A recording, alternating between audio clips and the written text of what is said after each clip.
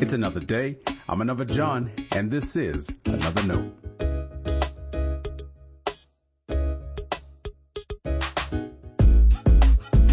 Today's edition of Another Note is titled, Our Joy. Our scripture reference today is Philippians chapter 1, verses 3 through 11. As always, may the Lord add His blessing to the reading and hearing of His holy word.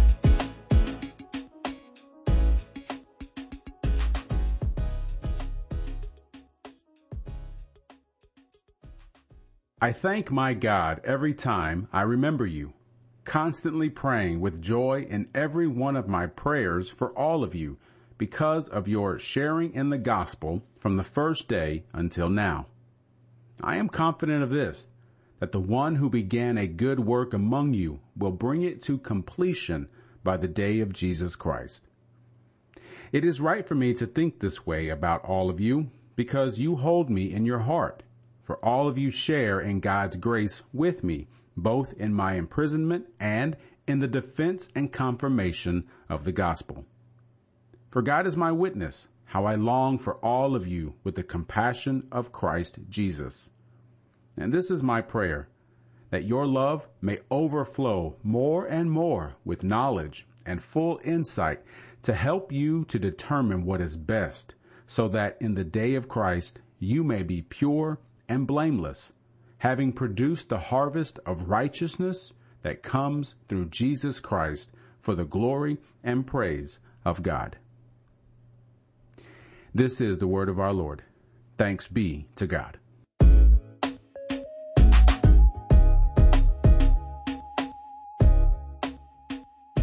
There are several church plant models. That is, if God calls you to start a new congregation, we've developed several ways to begin that work.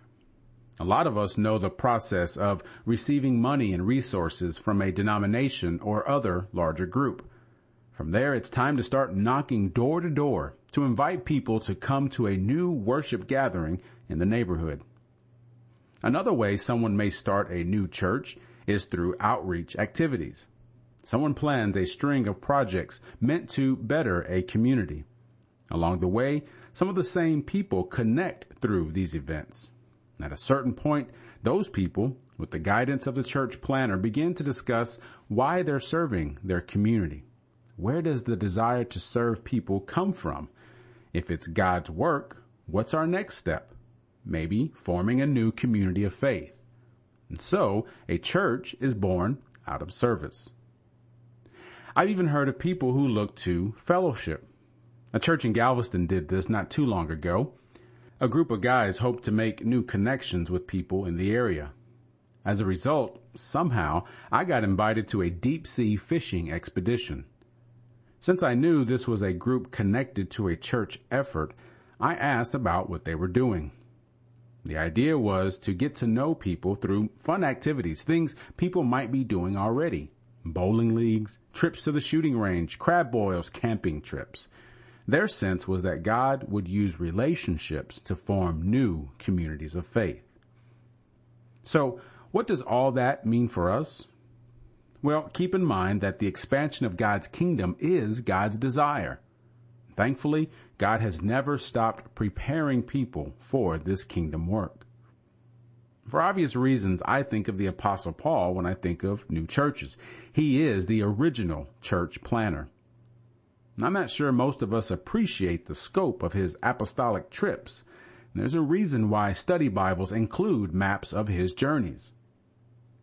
But I also don't want to limit our understanding of God's kingdom work, or as Paul called it in Philippians 1, our sharing the gospel. Paul opened his letter to the Philippians with an affirmation of their faith.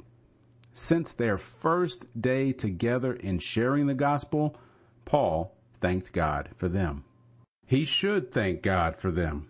And we should thank God for the people that share in the gospel with us as well. You and I may not start new churches, but with the Spirit's guidance, we build up the church we're in now. Let me tell you, Saint, starting a new church is difficult work. But steering an established congregation toward the movement of God's Spirit can be just as difficult, if not even more so. So let me make sure to thank you. I have served in ministry with many of you reading or listening to this. You have encouraged me.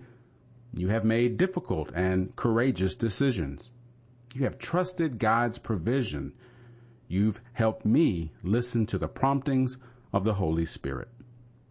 Sharing the gospel has its challenges, but when we share in the gospel together, there's a joy bestowed upon us direct from God. Stay blessed.